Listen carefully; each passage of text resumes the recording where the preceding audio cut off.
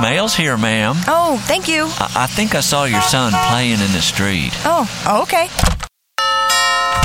Well, aren't you going to tell him to stop playing in the street? What? Restrict my little Bobby? He has the freedom to do whatever he feels like doing. But there are cars driving by, big trucks. He shouldn't play in the street. That's his choice. Who are you to judge his actions anyway? Ma'am, I'm concerned about your boy. He could get hurt. Don't you impose your values on me. It's judgmental people like you that need to realize that not everyone lives by your standards. Don't you care about your little boy? Of course I do. I always support his decisions and would never dream of judging him.